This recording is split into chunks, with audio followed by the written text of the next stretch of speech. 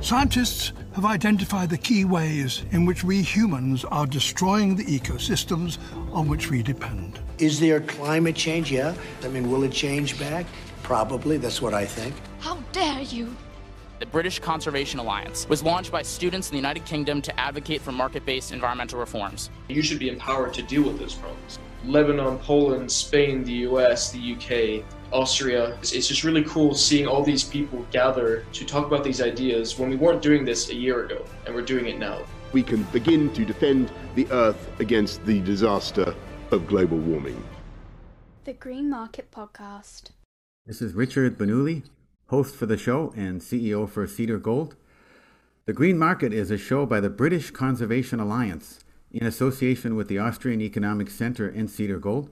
Our show focuses on topics revolving around market environmentalism, ESG, impact investing, and the application of the Austrian School of Economics towards a green social vision that makes sense, that works, and is not agenda-based or government-based. Today, we'd like to focus on comparing market environmentalism to agenda-based or government-based environmentalism. Our participants today are Hannah Downey. She's the Policy Director at the Property and Environment Research Center, PERC, which is a nonprofit institute in Bozeman, Montana, dedicated to free market environmentalism. And Kai Weiss. He's the Research and Outreach Coordinator of the Austrian Economic Center in Vienna, Austria. Welcome, Hannah and Kai. Hey, great having me. Yeah, thanks for having us. Great. I thought we begin with a discussion to explore what is market environmentalism and government environmentalism, and how and why does market environmentalism present a better approach. Hannah, would you like to begin?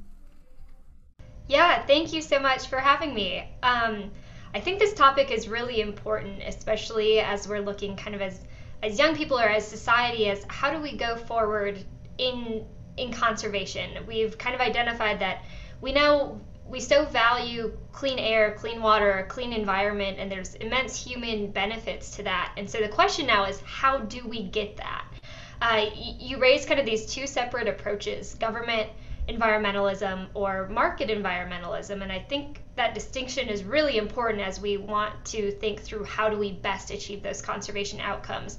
So in my mind, government environmentalism is basically where we give government or a centralized body power over natural resources and environmental decisions. So all of that power is kind of focused or centralized in government.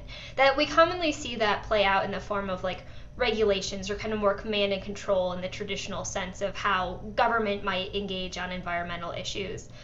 Market environmentalism, on the other hand, really puts the power and ownership of those resources in the hands of the stakeholders and the people on the ground and the individuals who understand the trade-offs and the costs and benefits of how we manage those resources. And in my opinion, market environmentalism is the tool that actually gets the incentives right for sustainable conservation. And I know we'll get into that more down the road, but Kai, would love to hear what you think on that as well.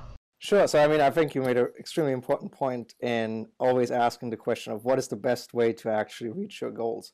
Because I think that is really missing in environmental discussions. I remember when I sort of got interested in environmental ideas, it was when my school teacher forced us or showed us An Inconvenient Truth by Al Gore. And I came home and I was all panicky and stuff. And I completely understand it. I completely understand the concerns, but I actually got home with the feeling that we kind of have to redo everything. We have to have government sort of figuring everything out. And I actually had sort of myself from personal experience on almost a socialist experience over the next few years of, wanting the government to, even some kind of benevolent green dictator finally getting us back on track to prevent us, from a disaster on climate and on environmental issues. But I think the extremely important issue is that almost everyone in our societies care about the environment, and we should. But what is the best way to go about sort of getting to a cleaner and greener world? And I think Hannah put it perfectly in saying, okay, let's empower those who are actually who are actually able to change it and not have it in some faraway distant city where a Green New Deal gets implemented or something like that, but to have it there where, people are actually can be held accountable, where people can actually introduce new ideas, be creative in solving these issues. And I think that's the much better approach. Kai, I love that you brought up your experience with an inconvenient truth, because I have to say I had a fairly similar experience of when I originally went to university. I wanted to go study environmental law and wanted to fight to uphold all of these ideas to make the environment better. And as I started learning about that, I was kind of a classically liberal, free market oriented thinker outside of that, but that was like my sweet spot. All I knew is that if you care about the environment, you need to have rules and regulations and kind of force people to do the right thing. And as I started going down this environmental law path and learning more about some of the major statutes and laws governing how we do environmentalism, I sort of realized, like, what are we actually encouraging people to do on the ground? Like, these things sound so good, right? In concept, it sounds good to say, stop polluting, or like, take care of wildlife, don't emit carbon. Like, those sorts of things, it sounds so good, but reading these cases and seeing what it actually led to people doing on the ground, I kind of realized, like, you can have all the good rhetoric you want, but if it doesn't actually translate into getting people to do the right thing on the ground, what's the point? So I appreciate your inconvenient truth analogy, because I kind of had the same realization where you realize, okay, if I actually want results, how do we do that?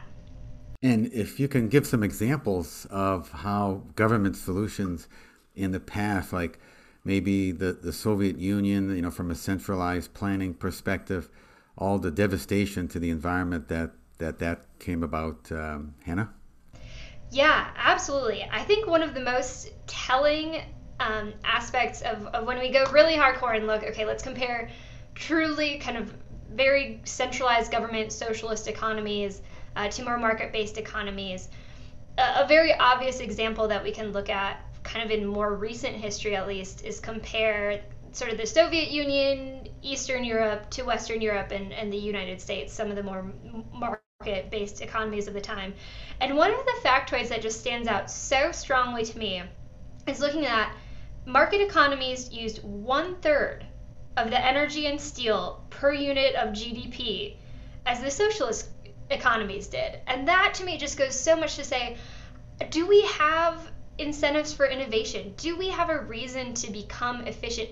Do we realize the basic concept of scarcity? If someone just has the power to say, well, bring me more resources, bring me more water or energy or whatever that might be, there's no concept of scarcity. And so you have no reason to try and innovate and get more creative and more efficient in how you use those resources. And that's a really extreme example, but I think we see those sorts of stories kind of all throughout the world even now, just looking at basic tragedy of the commons, the really classic fun economic story of, if nobody owns it, you have no reason to be aware of the scarcity of it, because if you don't use it, someone else is going to use it. And I think we see that not only in that traditional example I shared on like steel and energy, but we see it in the kind of modern world today with ocean fisheries or land resources, those sorts of things. But there's tons of examples out there. So Kai, do you have any favorites or things that really stand out in your mind? Yeah, I mean, my favorites are always about the EU. When it's about messing something up, then the EU is always a good example, and I think it's no different. I do like the Soviet Union example, but it's obviously very extreme in a sense, because I guess most socialists don't want to use the Soviet Union as an example for their cause. But I think we can look, as Hannah said, to governments today who are not even socialist per se, but just social democrat, the general mainstream politics. Where we can see all of these problems of government-mandated rules. And when you look, for instance, at the EU on the fishery policy, they basically tried to implement a quota system, but then big corporations came along and they kind of, they negotiated a bit with the regulators and got some exceptions, which is, I think, one of the main problems also with government environmentalism, being that, those who are well-connected, they can simply get around those rules, whereas others cannot. And so the fishing quotas in the end became completely useless, and about 80% of the different fishes are now overfished in the European waters. Another example, the common agricultural policy, agricultural subsidies in the EU have a strange correlation to nitrate pollution. So wherever a lot of subsidies go, there's a lot more pollution because basically the EU just sends money wherever they think it needs to go without any environmental concerns about it. And another great example, I think, of, why should we trust the government to protect our environment is that to this day, about $10 million per minute are spent by governments around the world on fossil fuel subsidies, which first time I heard this number, I was completely shocked. And I think it's just such a drastic number. And obviously a lot of this money goes from, oil countries in the Middle East or from Venezuela or stuff like that. But also when you look at Europe or North America, governments still spend a lot of money subsidizing environmentally damaging energy sources, while at the same time basically complaining about it. So that's kind of a weird hypocrisy going on right there. Yeah, Kai, I think you bring up a really excellent point about just spending money and the amount of money that government kind of throws at things. It gets back to a little bit of what we were talking about originally in government versus market environmentalism, and which system actually allows the people making decisions to truly understand the costs and benefits or the trade-offs of the decision they're making. And this is, again, kind of an extraneous example, but I think it is such a classic showcase of political environmentalism. And so in Montana, where I'm located in the United States, we have Glacier National Park. Beautiful mountainous landscape, absolutely spectacular. Like, truly, I'm biased, but one of the most incredible landscapes in the entire world. And in Glacier, there are all of these kind of high, snowy mountain trails and destinations. And so years back, somehow it was decided, okay, we have this human waste problem that's happening. So let's put in these wonderful composting outhouse toilets for Glacier National Park visitors to use up in the mountains in the backcountry. And they spent millions of dollars on these outhouses. These had to be the most expensive outhouses I have ever heard of in my life.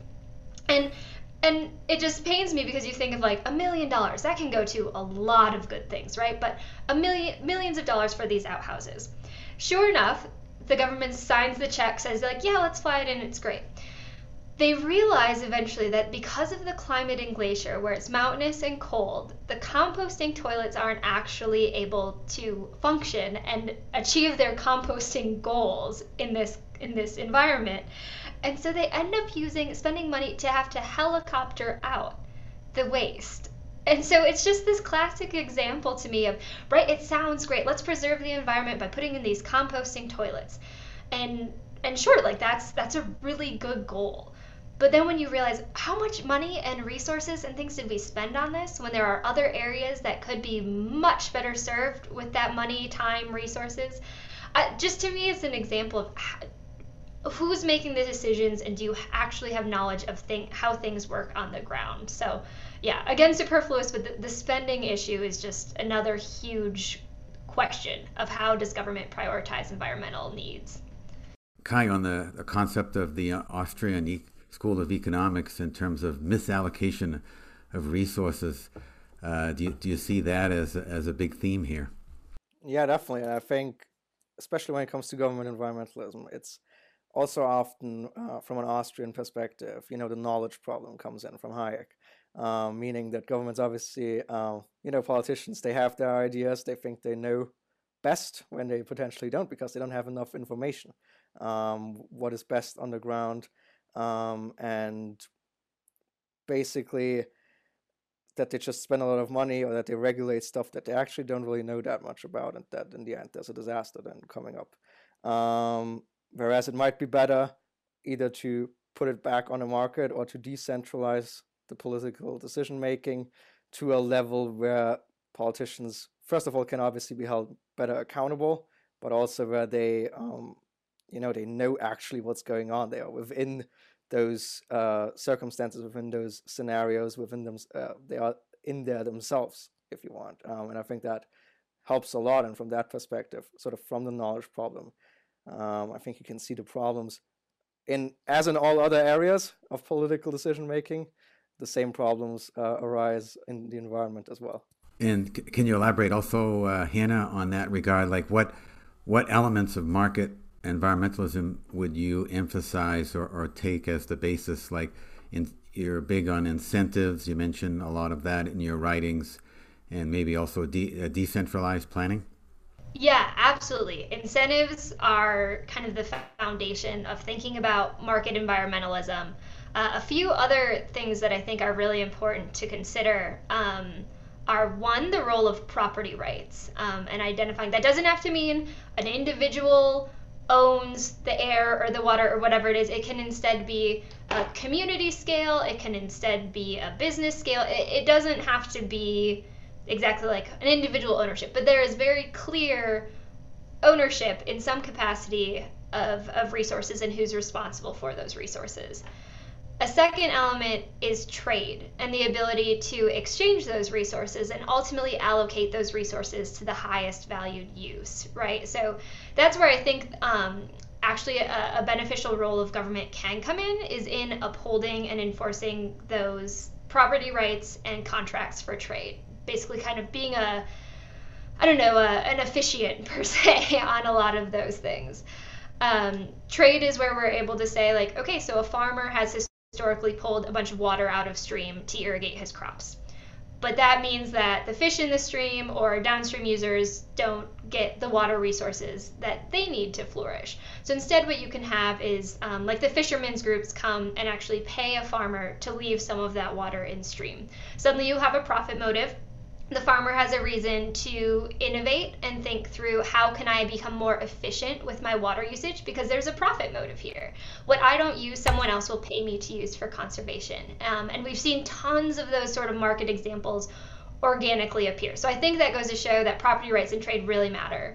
Another kind of third final element, I think, is liability. And also understanding that if someone comes in and harms a resource that you own, they are liable for that and they cannot be doing that. So that's an example of, say you have a pond in your backyard, and someone keeps polluting into it and it's destroying the fish or water source that you drink from or whatever that might be. You clearly own that pond, and so you're able to hold the person doing the harm and the polluting liable for that. So I think those are the three tenets in my mind: property rights, trade, liability, that kind of sum up market environmentalism to ultimately get those incentives right and address some of that knowledge problem where you have the locals engaging in those exchanges. Yeah, I think that also goes to show then, on the other hand, how government in that sense, again, fails often enough, because, for instance, on liability, it's very difficult to hold governments liable for what they are doing. So if they spend a lot of money on things that actually destroy the environment, well, bad luck, I guess. Just as one example. But I think the private property aspect is obviously extremely important also when it comes to setting the incentives right, because as Aristotle said already 2 millennia ago, that which no one owns, nobody cares for. So on the other hand, that which someone owns, someone will care for. So if you actually are in charge of the property that you own, then you actually will be incentivized to take care of it, to use it sustainably, to not just, do whatever you want with it, because you might actually want to have it still in 10 or 20 years or something like that. And that incentive motive is obviously extremely important. And it's also part of market environmentalism in general. If you look at the profit motive, I know it's extremely horrible because, you're exploiting everyone and stuff, and let's get rid of capitalism because of the profit motive, as the socialists say. But instead, the profit motive is extremely important in kind of showing the entrepreneur what is actually the best way to go about on the market. And it also incentivizes him to do more with less, because he always wants to use the least resources to obviously maximize profit. And that also puts the incentives into place that entrepreneurs actually act sustainably, actually act in an appropriate way to the environment.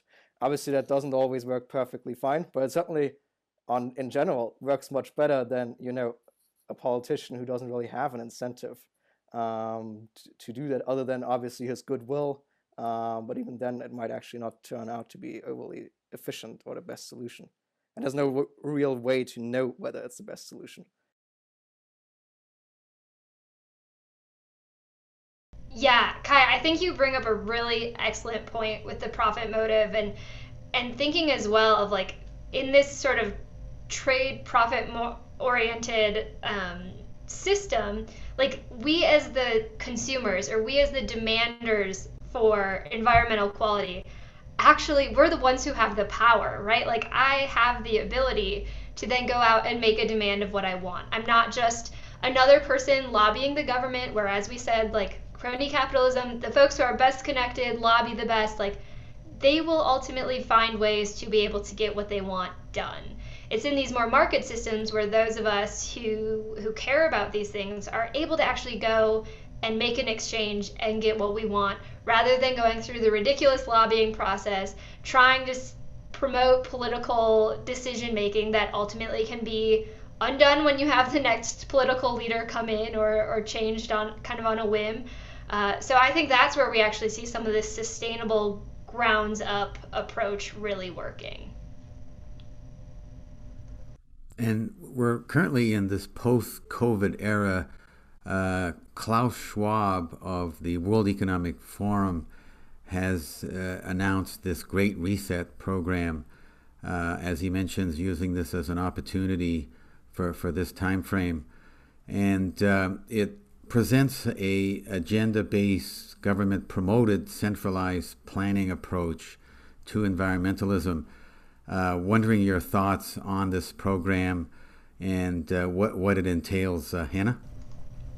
Yeah, that's a great question, and especially when we think about environmental issues that are more global in scale, right? Thinking things like climate change, ocean pollution, some of those biggest things. It does raise the question of, do we need a broad global approach to a lot of these things? And specifically with the Great Reset, I do share some of your concerns about how things actually go. I would argue that in some cases, frameworks and these global frameworks, we live in a global economy. There's going to need to be some global cooperation. However, the devil's in the details here, right? The framework can be a really good thing if we as a global economy and a global community are able to say, like, yeah, we share these concerns. These are things that we want to work on. The problem is when you start tying in mandates and you start tying in kind of the command and control regulatory approaches to how to get things done, and try to say that what works for the United States works for South Africa, works for the UK, works for India, right? Like there are very different cultural, economic, societal norms that happen in those places. And so kind of having a framework that forces us to realize COVID-19 kind of wrecked the global economy. We're in a great period of having to rebuild and think through, how do we rebuild? What do we want when we rebuild? Those sort of questions I do think it's very important we think through with global partners. However, the importance is the how. Do we allow each of those countries to kind of establish what works for them? And I kind of think of the US not being a part of the Paris Agreement on some of these climate things, and where we've actually been able to see that we have not been a part of that formally, of that agreement. We've been able to see really incredible progress happen through business initiatives, local initiatives, state-led initiatives, being able to say, like, okay, yeah, maybe here's this goal. We aren't tied into any framework or mandates or whatever that might be, but instead we've been able to say, this is a goal, here's how we're going to take care of it on our local, on our local soil, for lack of a better term. And so with the Great Reset, I think there could be some potential to do that. My fear is in how we're going into it. So I don't know, Kai, would love to hear kind of your response to that. Well, I think it's the Great Reset for me is in many regards a frustrating example of there being a clear willingness to do things differently in the post-COVID world, but not really doing it all that different, but simply doubling down on one-size-fits-all solutions, when I think the COVID crisis actually has proven that one-size-fits-all solutions don't really work all that well. And I just find it a little weird how this agenda has sort of been compiled by kind of a political elite, if you want, without actually wanting to get into the opinions of what actually people want. And if I think we want a great reset, I would rather want to see a bottom-up reset where people can actually,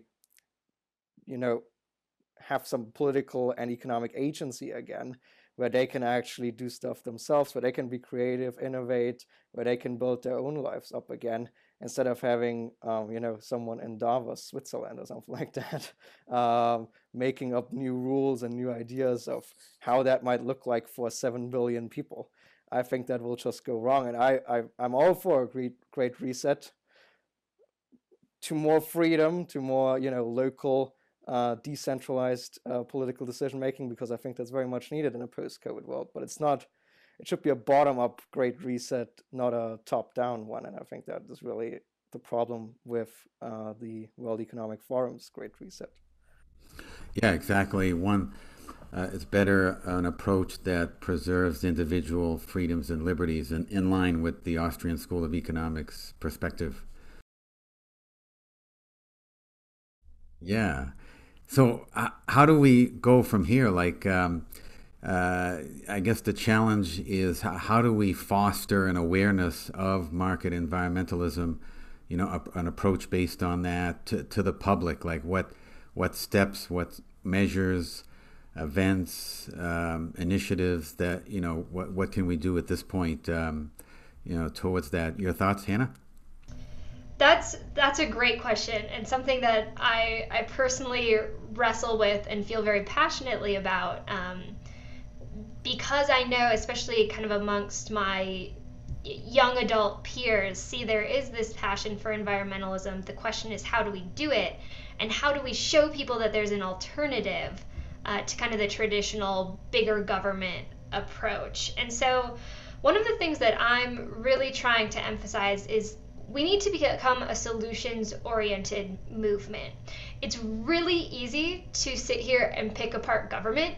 In fact, PERC, the organization where I work, we've been around for 40 years and kind of started as just picking apart, like, why does the government fail the environment? And that's I'm going to go ahead and say that's a relatively easy thing to do. There's a lot of big examples to point to, as we've done today.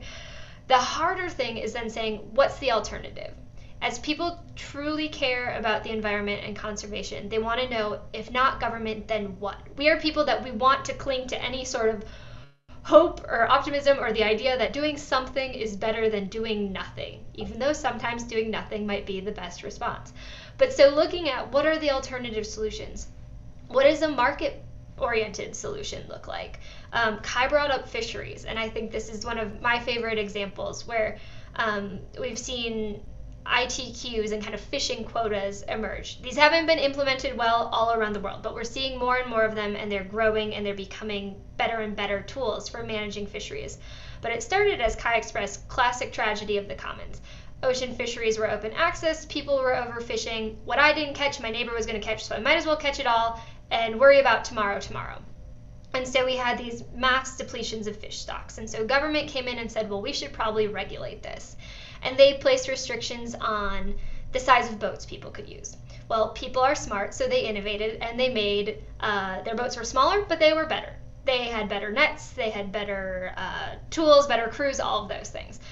Came in and said, well, let's restrict the seasons. So people just said, awesome, we're going to fish even harder in the seasons that we have. Again, continued to innovate, find ways to work around those regulations because their livelihoods depended on it.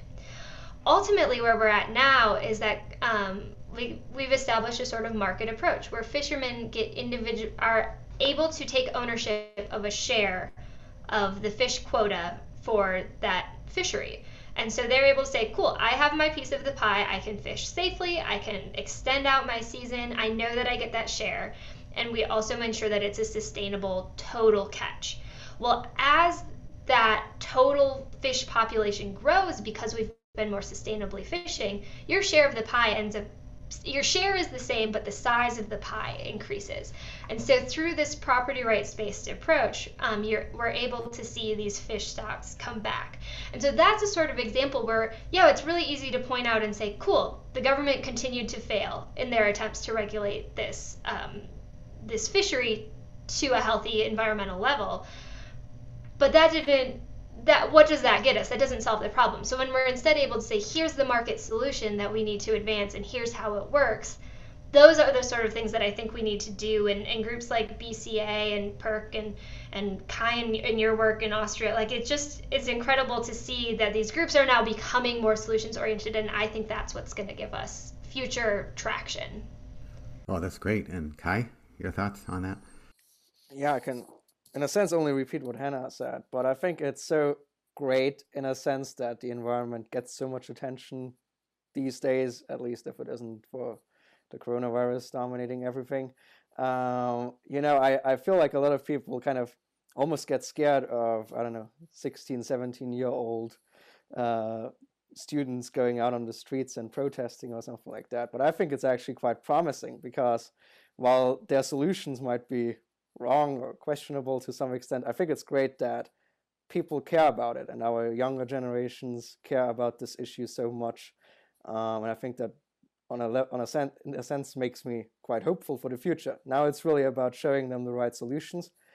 I think it's a little easier in countries like the US, where there have been organizations like PERC for 4 decades who have kind of already set the framework for free market environmentalism, who have already done a lot of work on that. And where in the US, I feel like in general, there's more of a pro-market perspective in general on issues.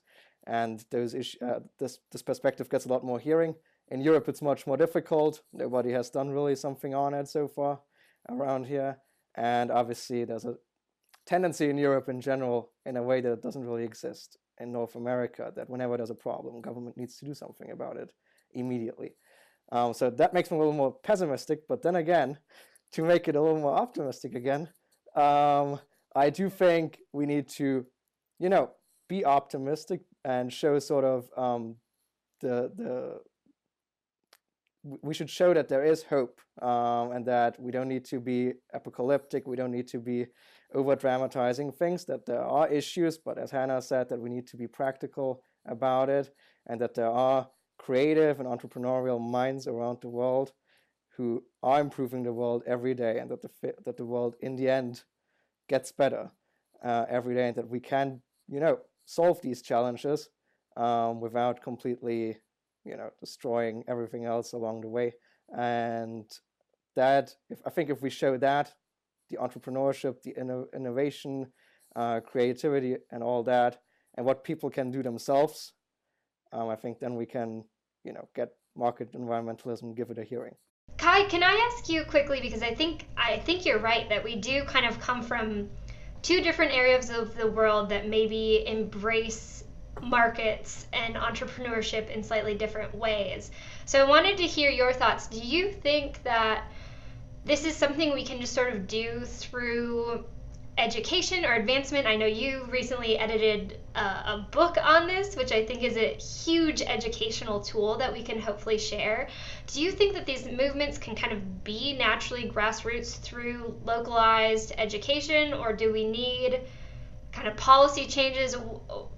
I know that's a loaded question, and ideally we'd probably have all of it, but where do you think we start? Oh, that's an uncomfortable question.